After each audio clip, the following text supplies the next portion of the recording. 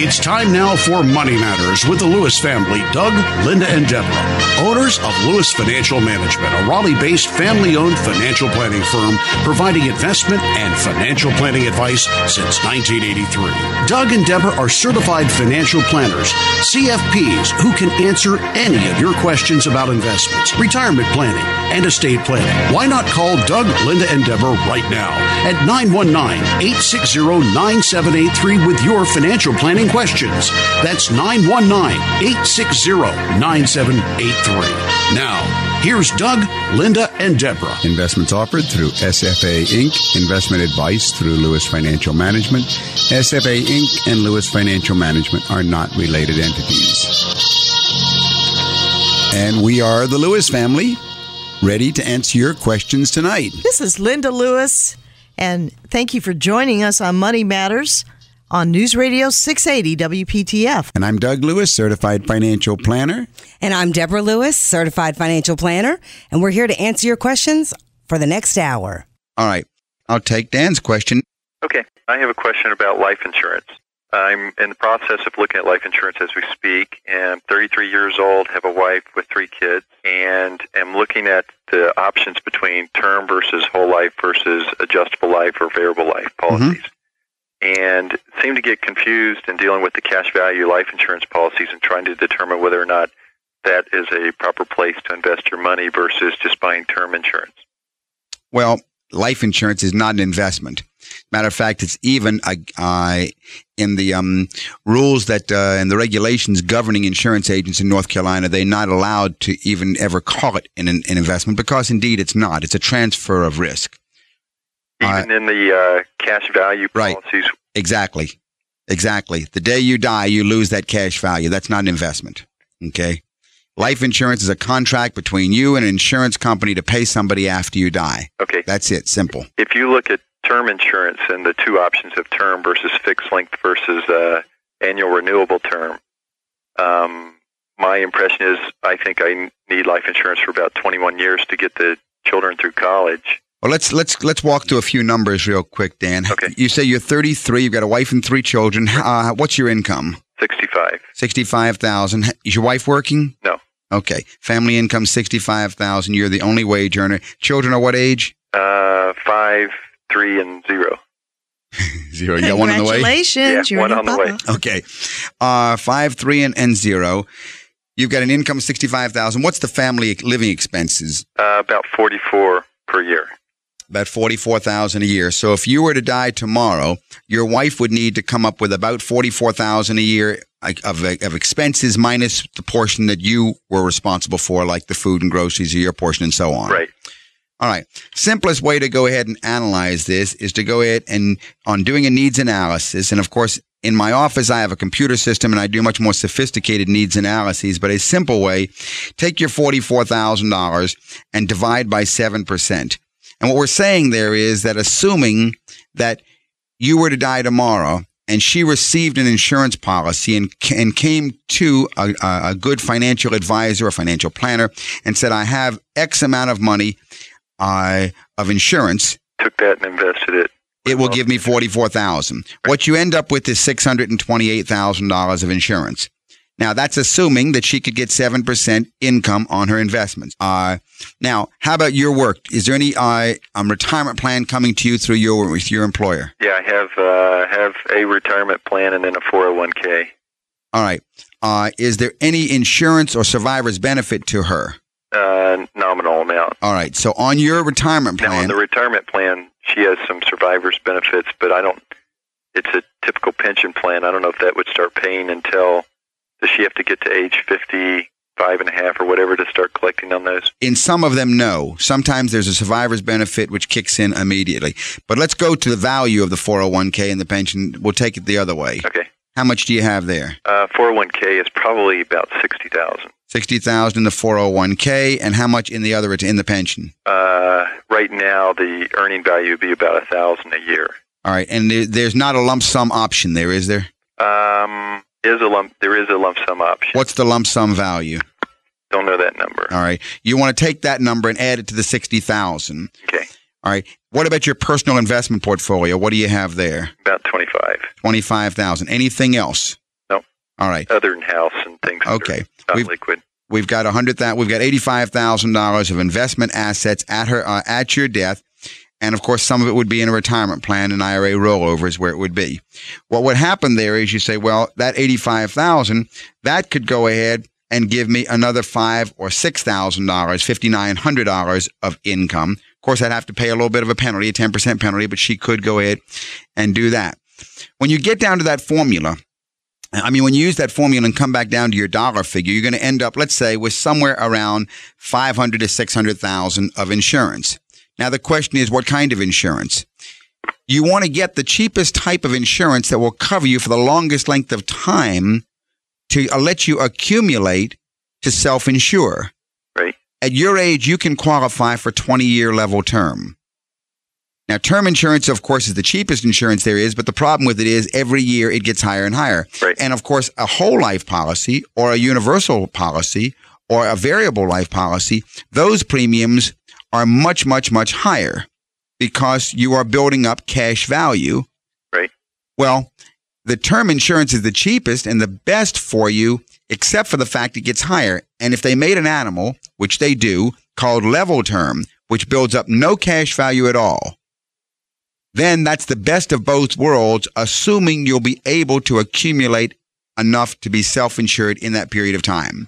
We want to find out, and again, we need to do a needs analysis, but you need to find out how much you can invest on a monthly basis into an investment program to support you and your wife during retirement, you and your wife during this period of 20 years, you and your wife, et cetera, et cetera, et cetera. So investing yourself is better than taking advantage of the tax-free or tax-deferred investments that you can get through the insurance option. There is no tax-deferred investment.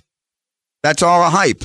It's like putting money in a bank account and then paying the bank every month to give you the right later on to borrow from yourself. I mean, that's absurd because here's what happens. The day you want to get that money out of that policy, you borrow it. You know what happens if you die the next day? Out of your wife's death benefit, she's got to pay back that loan. Okay. So if you've got a $100,000 policy with a $50,000 cash value, you borrow out that cash value, you die the next day, your wife doesn't get $100,000. She gets 50. I'm with you. So, no, you don't want to do that. Never look at insurance as an investment. It's not an investment. It is a transfer of risk, and you want to go ahead. Now, that's not to say there isn't a place for whole life insurance and universal life insurance and variable life insurance and so forth, but not because of the cash value, no. What we do in our office, we do a feasibility analysis. It's a financial independence feasibility. Right. Because, yes, that's the first thing. With the help of a financial planner, you can determine how many years it will take for you to become financially independent, meaning that you can live off of, if you chose, the income from your investment portfolio. At that point in time, then you're financially independent. And that depends on how much you're investing on a monthly basis between now and then. Yep. You probably should use a financial planner. And if you would like any further information, we'll be happy to, send you some. You can call us at the office. Okay. That number is 872-7000, and that's in the Raleigh area. Okay, well, thanks for the information. All right, bye-bye. Thank you, Dan. Well, we have, of course, everybody knows who baby boomers are. Yes. And a lot of our listeners are baby boomers. Yes. But there is an interesting letter that I saw in print, a letter to the echo boomers. Now, who are the echo boomers? Well, the echo boomers, those are the children of the baby boomers. All right, so I'm guessing they're what, 19 to 35, 36, something like that? 19 to 38. Okay. If you're listening out there and you are an echo boomer, this was an interesting letter that was in print because it pointed to a recent study that showed that U.S. adults who are under 35 spend, in an aggregate, 2% more than what they earn. Well, that's almost an impossible set of circumstances. Yeah. It's certainly not sustainable. And savings isn't the problem. Okay, what is? Well, it's our attitude towards stocks, apparently. Okay. So we've got young people who are not looking at it from probably the long-term perspective, but from what has recently happened. Yeah, past generations didn't save much when they were young. Americans under 35 had a negative saving rate for most of the past 2 decades, but most generations haven't really started saving large sums until their 40s and 50s. We definitely see that. We know that. Yeah. We That's when people start getting serious. That's okay, right. I want to retire. What am I going to retire That's right. on? And they see the big 5-0 maybe looming in front of them, and now they say, I better get serious. Right. I need a way to support myself when this job ends. Yeah. But, a lot of things have changed because companies are automatically enrolling employees in 401k plans now. And I'm betting most people who are out there working for small to large companies have participated in a 401k plan. Yeah, a lot of people think 401k plans are just gifts. That's not really it. No, in not the at old all. days, in the days of the early working years of the baby boomers, we had things called pensions, Right. where the employer put the money and you could figure that he Right, or you they- worked there for 20, 30 yeah, years. You're going to get a gold watch and you've got a nice pension at the end and everything. Those were called defined benefit plans, but they were employer paid for them.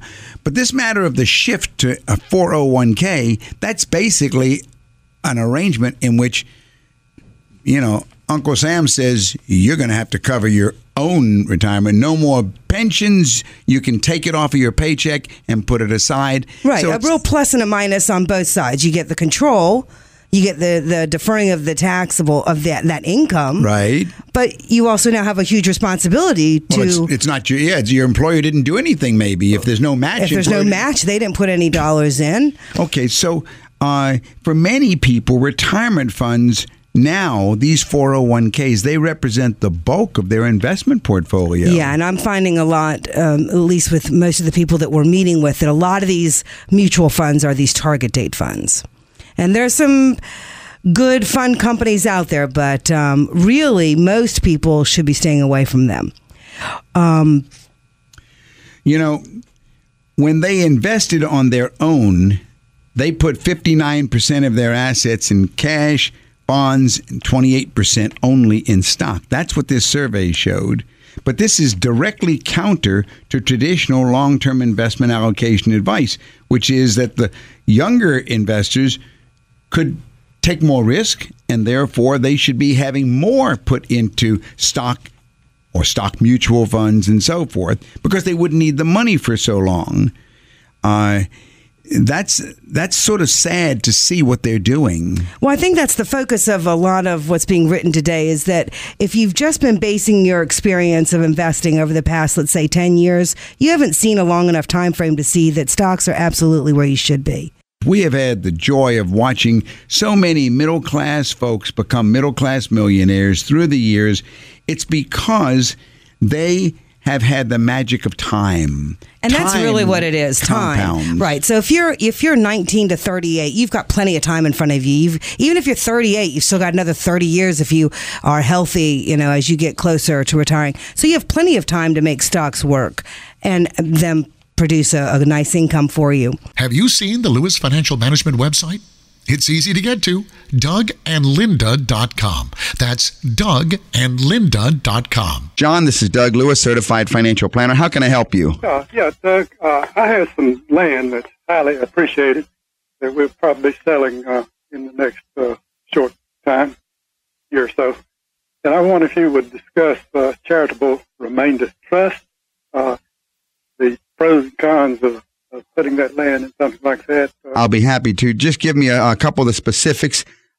John, first of all, how old are you? I'm 59. 59 years old. And are you married or single? Married? Yes. Married. Do you have children? Yes, I do. 2 children. Approximately, what's the value of your estate? Well, the land that we'll be selling will be approximately $750,000. All right. The land itself is $750,000. By the way, is the land owned individually by you or jointly you and your wife or by a corporation? Jointly. All right.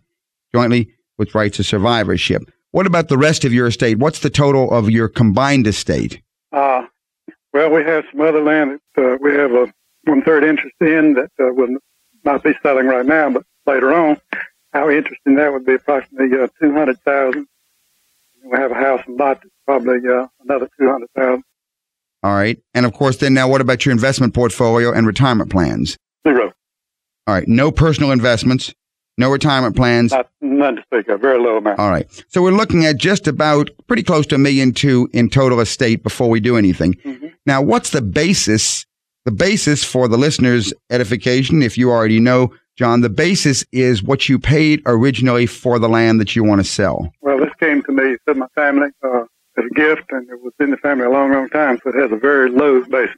All right. Now, again, for the edification of our listeners, you may already know this, John. If you received it through your family by inheritance, that's one basis. If you received it by gift, that's another basis. The part that we are selling was by gift. All right. That's the worst one. The remainder that we'll be selling later was inheritance. All right. The basis is what the original purchaser paid for it, and if it was given to you, then that basis carries over from the giver to you. I realize that. That's why I said about right. So you would say what we're talking about, maybe just a negligible amount, $10,000 or $20,000. It probably was worth $50 an acre at the time. And how many acres? 34. 34 acres. All right. So we have a very low basis. Have you made any improvements on the property at all? No. Okay. All right, so maybe we've got, let's say, $5,000 of basis, if you will, and $750,000 of value. So if you go ahead and you sold it for $750,000 and you had to subtract the $5,000, you'd end up with $745,000 of capital gain to report. So you'd have about $186,000 that you'd have to pay in taxes. You'd end up with about $564,000. That's choice number one. And of course, the purpose, since you have no investment portfolio, the purpose would be to go ahead and to move that into funds that would produce a retirement income for you and your wife. Is that correct? Correct. All right. So we can say in today's market at about a 7% current yield, you might end up with about $39,000 of income per year on that $564,000 portfolio after you'd paid the taxes. In comes the solution, the Charitable Remainder Unit Trust. Our number in Raleigh is 872-7000. That's USA 7000. Now, the Charitable Remainder Unit Trust is the most exciting and the most sophisticated, the most dynamic, and the most flexible financial planning tool available today. But it is fraught with a lot of caveats, so you really need to know how to do it right, or you don't end up with what you want. First of all, let's think of it conceptually, John. You can go ahead and establish a trust. The box. Right. It's like a box. That's right, Linda. It's just like a box. We set up a box. Okay. It's got nothing in it. It's just a piece of paper that says that such and such a trust is created. And then you write the instructions for John and his wife. Right. Yeah. We put a set of instructions in this box, in this trust that says the trustee, that's the one who runs this trust, will do the following things. Now we have to remember who are the entities involved here. First, we have the donor. Donor would be you and your wife. The donor is the one who gives something to this trust. All right, so you, the donor, are going to give the deed of this property to this trust. And there'll be a set of instructions that you put in this trust. The trust is also going to have a set of instructions that says after you and your wife die, what's left in this trust will go to some nonprofit organization. It could be the John and Nancy nonprofit foundation for the benefit of underprivileged children. It could be for the church. It could be any type of nonprofit, could be university and so forth. But because one day, long time down the road, after you and your wife have died, because you will be making a gift, Uncle Sam considers that any sales occurring inside this trust are tax-free, just as if it was the charity itself making them today. For a consultation with Doug or Deborah Lewis, call Lewis Financial Management at 919-872-7000. That's 919-USA-7000. So, Doug, essentially what you're saying is that we would take possibly John's 34 acres and put that into the trust. That's right. That's Transfer that out of John and his wife's estate. Right. And put that in the box. Right. In the trust. He deeds it over to the trust. Exactly. And he is making what's called a split interest gift. He is gifting down the road a future interest and a remainder interest. If we think in terms of chickens and eggs, chickens being the principal, eggs being the income, what comes off of the chickens, he's saying, I would like to give away my chickens, but not until after I and my wife have died. I'll keep all the eggs for the rest of our lifetime. John, are you currently employed? Yes, I am. Okay. And when are you thinking of retiring? Maybe 5 years. Okay. That works beautifully because we have 5 excellent. years. Yes. Okay, let's go one step further now. He says in his trust document that he will keep, you, John, will keep all of the income that's generated inside this trust. And you're agreeing to give away the remainder after you and your wife have died. Okay, any problems so far? No, I understand that. All right.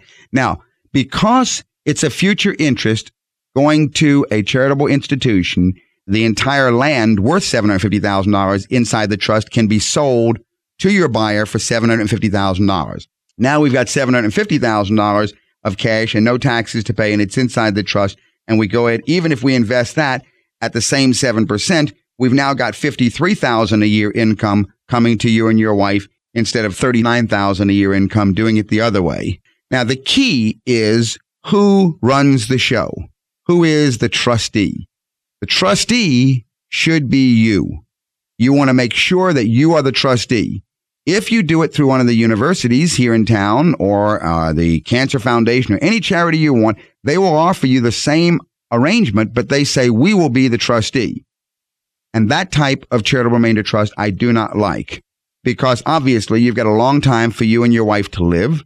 And you want to be controlling the investments that happen inside the trust with this $750,000, right? Right. All right. So now what we've done, we've preserved principal, so we've got a much bigger income stream coming to you. Okay, now, the question, of course, comes, what happens after the two of you die? After the two of you die, then the principal, whatever's left in this charitable trust, will go to any nonprofit institution, charity, or it can go to a foundation which can be directed by your children. But the principal will not go directly to your children. So in effect, this may or may not be a concern to you, but in effect, this portion has been, you have disinherited your children of this amount. In my case, it is a big concern. All right, it's a big concern. Therefore, what we want to do next is we want to go ahead and we want to establish a second trust. That's called the Wealth Replacement Trust. That replaces the wealth that you have moved from your estate. And what you do there, of course, if you're going to put in $750,000 of property into your trust, then you want to set up another trust that owns a $750,000 life insurance policy. Now, this life insurance policy should be a second to die policy. The second to die policies are cheaper than buying it individually, which means that at the time that after you and your wife have passed away, when your children would have received the estate, instead of getting what's in the trust, the first trust, they get the $750,000 insurance that's in the second trust. Because you are making a future gift, you get a tax deduction today where you could easily accumulate $2, $3, $4, $5 million during your lifetime in this charitable trust, have a larger and larger income stream coming out of it, and be able to dip in and take out very large hunks to turn around and gift to your children. You use a small amount of that income to pay for the premium over in the insurance policy, so it's cost you nothing. Do you have any idea what a annual rate would be on that insurance policy? I would really have to go ahead and look at some tables. It would not be that expensive. We would want to shop around. Whenever I do these, I always look for the cheapest I can get for a client because the goal is really not to build up a lot of cash value in an insurance policy like this, right? Right. The goal is really to pass $750,000 to my kids after my wife and I die, but to give us a bigger and bigger retirement plan inside. Right. Then, of course, the whole key is be your own trustee, work with an investment advisor who is an expert, because you and he together will be handling all the monies inside of this thing, and you can have a win-win-win situation. And then after you've died, you'd like it very possibly to go to a charitable foundation where it can continue to live forever, the foundation's money, and just the income from that can be sprinkled, and your children can be, advising, give to this charity, give to this charity, give to that charity, and so forth. And they also got their whole inheritance. The equation is easy enough, right, Doug? It works, but you have to work with someone that's qualified and able to help you run the numbers and oversee. And you need an administrator. Exactly. An administrator who will go ahead and administer a self-trusteed trust. John, if you would like some more information on this, I'll be happy to either send you some information or discuss it with you further. And you can call me at the office here in Raleigh, and the number is 872-7000. That's USA 7000, and I'll be happy to do what I can to answer your questions. All right. I appreciate it. All right. I'll be getting in touch. Have I answered everything for this evening, John? Yes. I just wanted about what you gave, and I'd like to talk to you further about it. All right. Thank you. Thank you for calling, John. Bye now. I saw another article along that line of surprises about a big house leading to the poorhouse. Did you happen to catch that article? I did, because once you've paid for your house and you've decided on that price, you have lots to consider, like what it's going to cost you for the rest of owning that house. Yeah, and this is a crucial issue for anybody looking ahead to retirement. The more expensive your home, the more of a drain it's going to be in terms of property taxes, maintenance, homeowners insurance, and more. Yeah, suppose you own a home that, in addition to the mortgage payment, costs $1,000 a month. So we've got mortgage payment plus $1,000 a month. And then you get, let's say, a nice pay raise at work. And you trade up, or you decide to trade up to a larger house, which has doubled the monthly expenses. Yeah, and a lot of people do that. I watch young people getting a bigger and bigger house when they get that pay raise. Well, what they don't realize is if you stay in the larger house during retirement, then you're going to need to come up with $2,000 a month. That's $24,000 a year. And if you say how much, using a 4% withdrawal rate, how much portfolio does that mean? That means you got to have $600,000 of investments to produce $24,000 of living expense need. And that's not even the expenses. That's just for that house. That's right. So $600,000 of your investments is used just for that. On the other hand, if you'd kept that $300,000 house, oh my, you have really kept yourself far, far down. And that's right. Many of our listeners will know you've always been an advocate of a modest home. Right. It just makes sense, but more importantly, it makes sense in retirement years.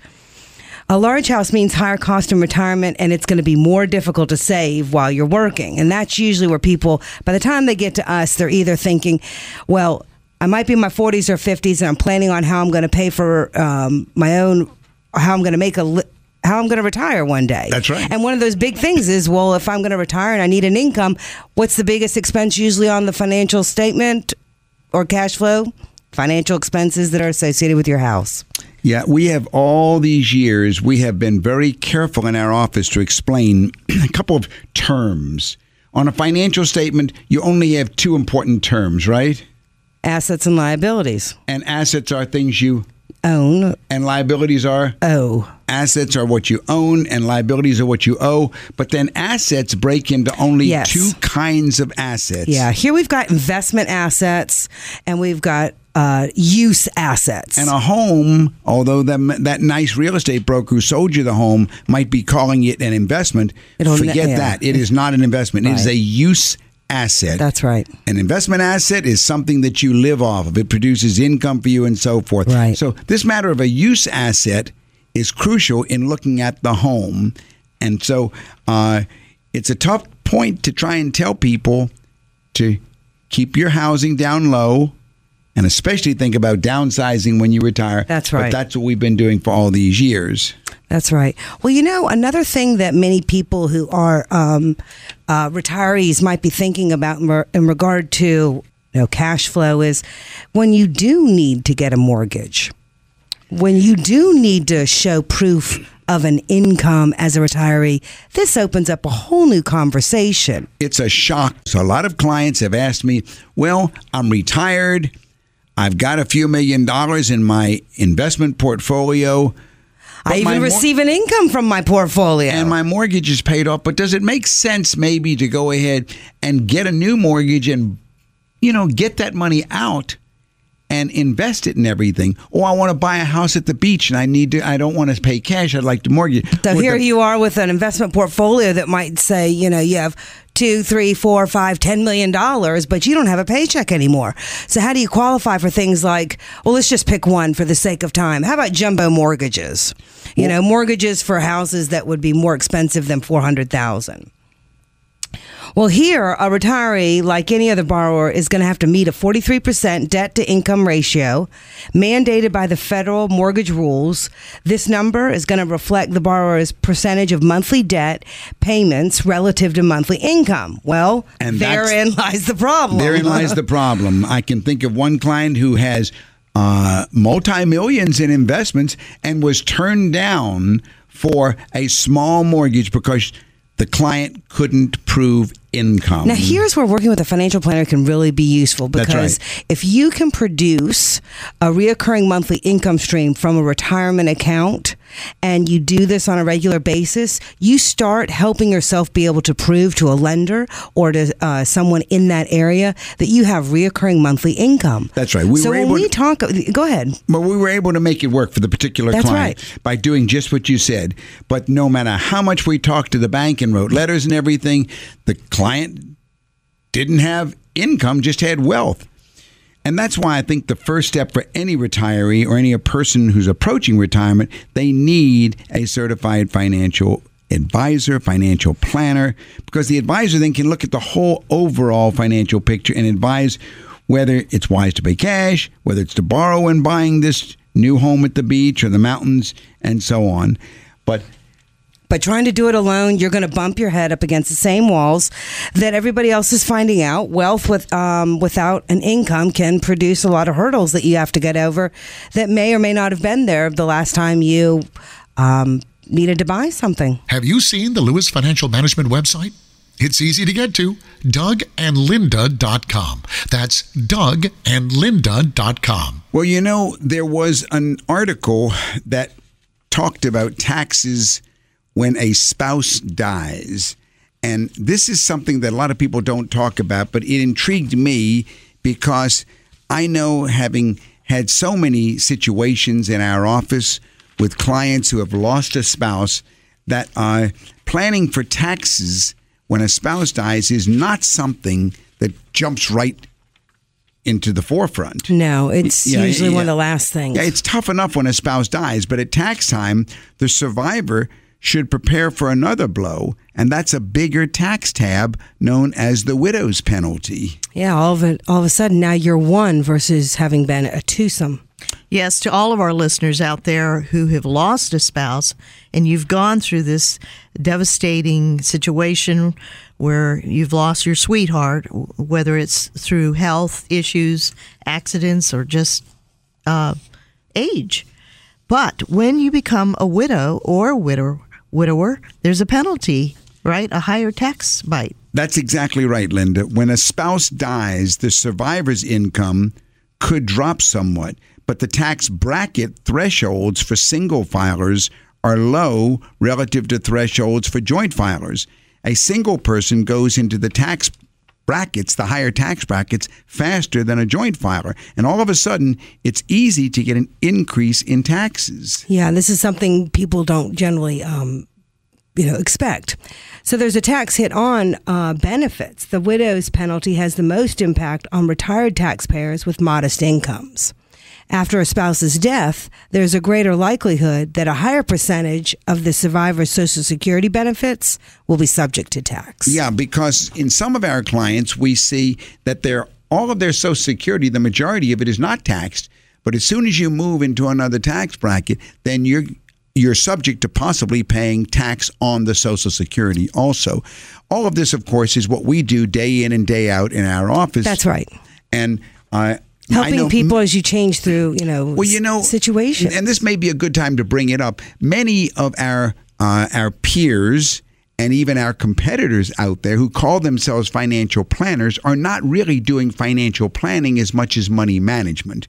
They're managing investment portfolios, but true comprehensive financial planning is tax planning, as well as estate planning, as well as money management. That's right. So in our practice, we actually are running tax projections for clients throughout the year, as well as looking at the investment side, the money management side, the investment portfolios, and so forth. True financial planning should include tax planning, not just what the accountant does at the end of the year. That's tax accounting for what you've already done.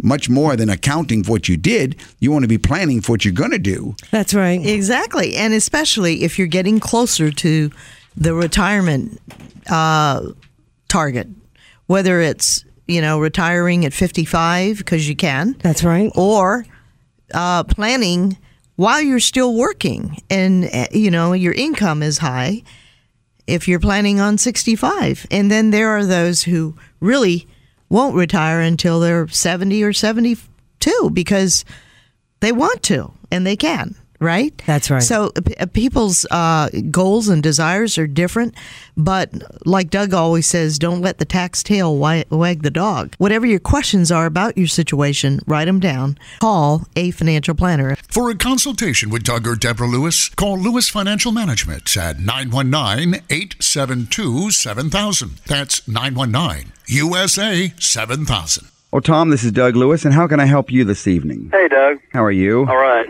Question is, I have 3 small companies that I own a third to a half in each one. Uh-huh. And 2 of them are 2 years old and generate $120,000 a year profit each. The other one is brand new and I'm expecting a loss. I just wanted to know if you think I should switch if there's any benefit in switching from an S Corp to a C Corp for the 2 that are making profit. All right, let's see if we can get a better picture. Let's take company number A. Uh-huh. You own a third of that one? Right. And that's you own a third, and that's generating $120,000 a year profit? Right. All right, so that's plus $120,000. Mm-hmm. All right. Company B. Same thing. You own a third, and that one's giving you another $120,000. Right. Company C. You own a third of that one? Right. And that one's giving you a loss? The expected loss this year, yeah. A loss of how much? Maybe 15,000, 20,000. All right. Why are they S corporations now? Because our accountant really, our accountants really weren't sure which way to go, and they said that the S corporations would only be taxed individually, not corporate and individually. Right. Because our goal is to pull cash out. Your goal is to pull the cash out. Right. I see. And how old are you? 32. 32 years old. Are the companies long-range companies? Are their prospects good? Yeah, I'd say so. Yeah, I've owned similar companies for the last 7 years. All right. On company A, what kind of salary are you taking? $42,000 a year. All right. You're getting $42,000 on company A, plus you're getting 1/3 of the 120 profit. Right. Okay. Plus 1/3 of that, so there's $40,000. All right. Company B, what's your salary there? Just $12,000. You're taking $12,000 salary out of that one, and you're being third of 120, and you're getting the other $40,000 there as your S corp earnings. And company C, are you taking a salary there? 0. No salary, and it's also losing money. Right. Well, the advantages and the disadvantages of the C corporation, it seems to me that. Let me ask you one thing about your own personal situation that just occurred to me. What about your wife? Is your wife working? Yeah, she takes a $28,000 a year salary out of Corporation A. All right, so she's getting $28,000. That's the wife. So from Corporation A, your family is taking home $70,000 plus another $40,000. Right. That's $110,000 that you're getting there. Right. There is one benefit that's allowed to you as a C corporation that you may or may not be aware of that an S corporation does not have. What's that?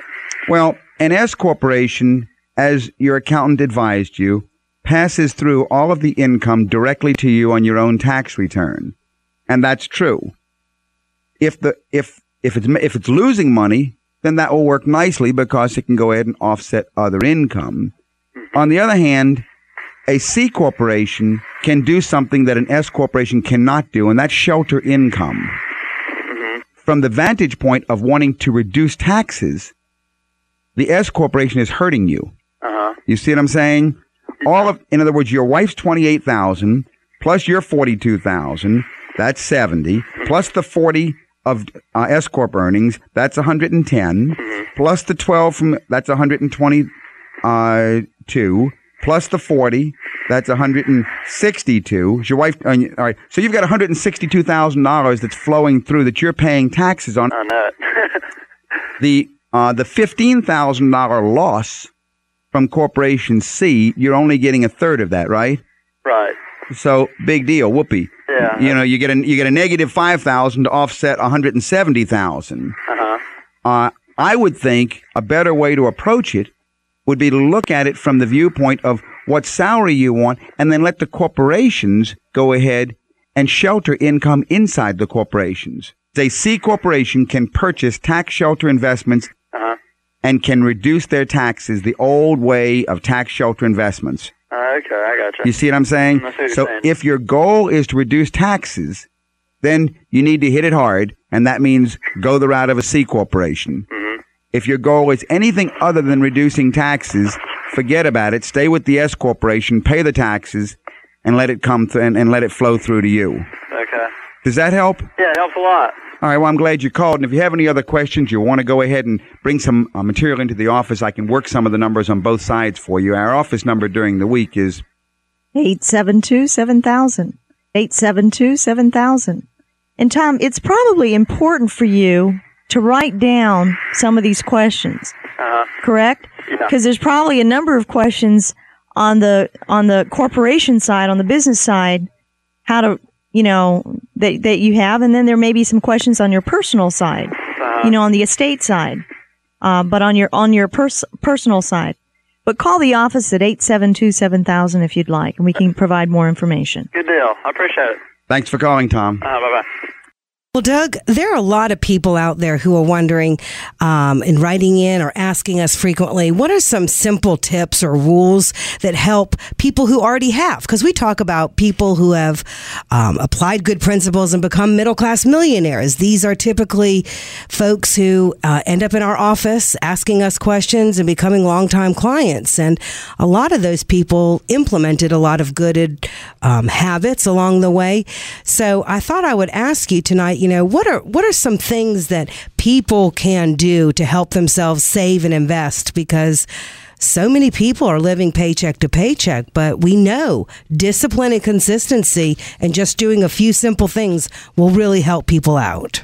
Well, I would say first, whenever you get a raise, don't spend it. Okay. If you're making a certain amount of money and you're used to a certain take-home pay, when you get a raise, that money should be invested. Invest that raise. Very good. Okay. Unfortunately, most people just take that amount and find another way to spend it, such as buying a car, going to Starbucks more often, or taking more vacations.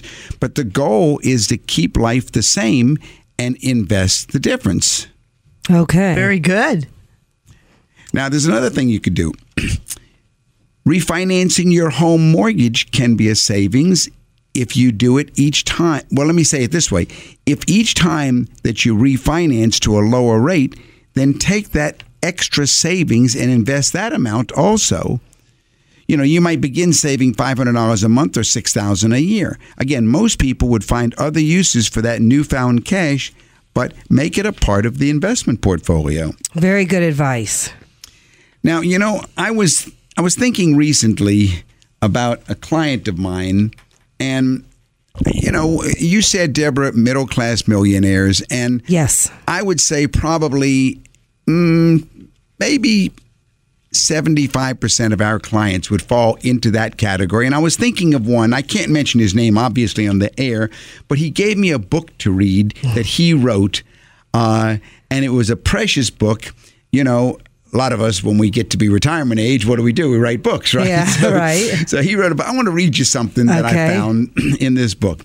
He says, I can remember, this is when he's back when a little boy now. Okay, he's in his late 60s, but he's writing this book. He says, I can remember having to shovel a path to the hen house after a big snowstorm before going to school. Now, either we got more snow back then or else I wasn't very tall because I had to throw the snow over a bank higher than my head. In the summer, one of my chores was to clean the chicken coop. This involved cleaning the manure off the roost, that had hardened over the past year. You know what manure is? Oh, yeah. I grew up in North Carolina. Okay. So he says, not an easy task. One year, our neighbor, Ruth Foote, hired me to clean her chicken coop because she couldn't get her son to do it. I don't remember how much she paid me, but it turned out to be a bad deal on my part because the coop hadn't been cleaned in several years and it took me 2 weeks to clean it. I had to soak the manure with a water hose because it was hardened like cement. That, of course, made one heck of a mess, and I created a lot of chicken mud. That was not easy to clean up, but I finally finished the job and I got paid. Now, some of the money I had to put into a savings account at the bank. That was the rule that my mom and dad had. Always save a portion of your earnings. Wow. This included money earned mowing lawns, splitting and piling wood for Mrs. Parison at her tavern 2 houses away. Wow. So this client of mine, who has now been with us for many years, this was one of his early habits. Wow. Here's another page. Listen to this. Mom and Dad paid us $25 each to paint the barn, and it took us all summer to complete it. It just wasn't a matter of slapping some paint on the barn. We had to scrape the old flaking paint off first. Mom was a stickler for that. When it came to painting the cupola on top of the barn, we had to tie a rope around my waist and put it over the cupola. I would then dangle on the barn roof until the painting was complete. Wow. I admit it now.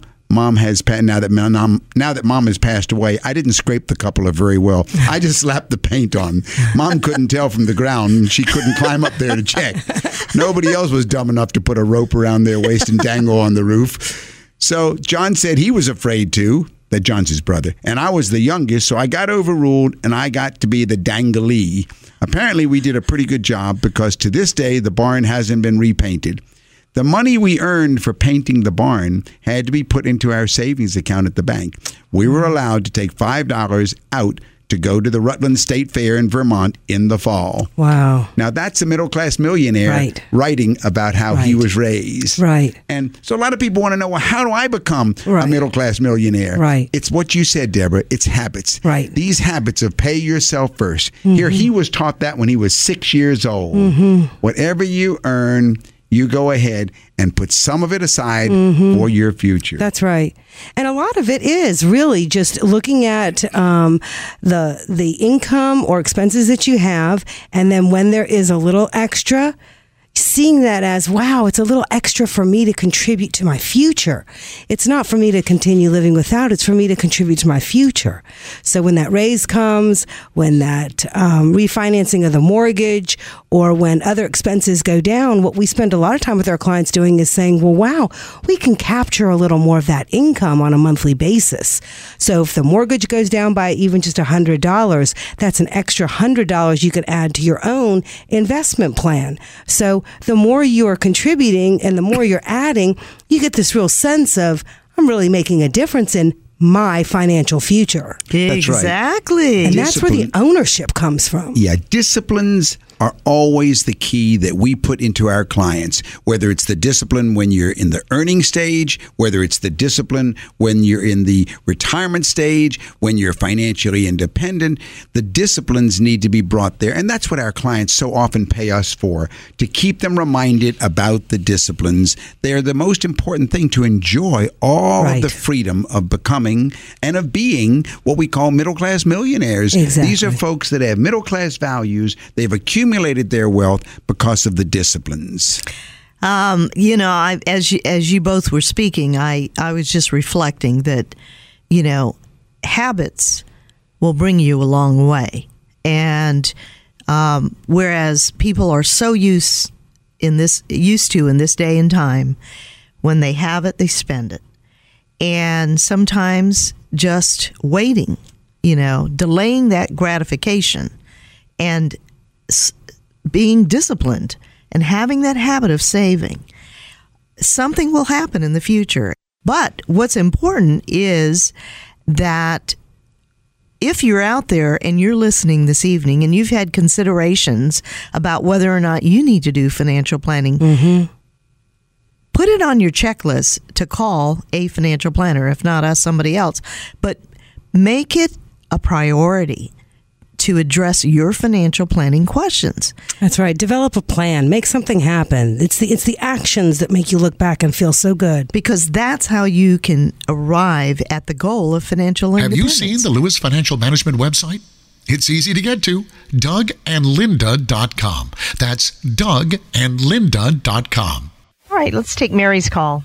Mary, this is Doug Lewis, Certified Financial Planner. How can I help you? If you have had different employers and you have money that you can get in a lump sum from your pension plan and put it in your 401k, can you just put that directly in there without any tax ramifications? How does that work? How old are you, Mary? 50. All right, how much is in the pension plan of the previous employer?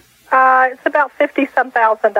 It was fully funded by the employer? Correct. All right, so you're 100% vested. It's your money? Right. In the old plan? Right. If the 401k lets you can roll it from the old pension into your present 401k. The IRS lets you. All right. However, I don't let you. I think that's a stupid thing to do. All right. So let me tell you what I think you should do. Okay. Number one, you should take it away from the old employer. Number two, do not put it into the new employer. What you want to do, in my opinion, is you want to set up an IRA rollover account and roll it from the old pension into an IRA rollover account. Mm-hmm. Because that will give you more flexibility, more control, less constraints, and more investment selections. You can go into basically any in mutual funds you want in the United States, and many, many partnerships. You've got lots of choices where if you just go straight into your present 401k plan, you've only got the choices they've got. You're limited. You see what I mean? Choices that they offer. Furthermore, you can't access it later on if you need to get to it for an emergency. I see. Okay. What's the size of the rest of your investment portfolio, Mary? About $250,000. And is that in personal money? Personal. All right. If you've got $250 over there, then you might pick 2 or 3 different funds once you roll this to an IRA, and maybe pick 3 $15,000s or 2 $25s for this money to be rolled into. Okay. And it should be part of an overall asset allocation model. The overall asset allocation model should encompass both the 250 and this 50, so you've got a balance between debt funds and equity funds, balanced funds, growth and income funds, and so forth. Thank you very much. All right, take care, Mary, and if we can be of further assistance, you just call us at the office at 919-872-7000. That's USA 7000. Well, that's all the Money Matters we have time for today. So we want to thank all our listeners for joining us, and for any other questions you may have, call my office during the week and we'll set up an appointment to meet with you personally. That number is 919-872-7000. That's 919-USA 7000. And we'll be back next week on this same station at the same time. In the meantime, have a great week, and remember, your money matters because your financial future is at stake. You've been listening to Money Matters with Doug and Linda Lewis. Money Matters provides you with a personal financial hotline on any subject where money really matters. For more information, you can call Doug and Linda in Raleigh at 872-7000. That's USA 7000. Listen again next Sunday at 6:05 for Money Matters with Doug and Linda Lewis on 680 WPTF.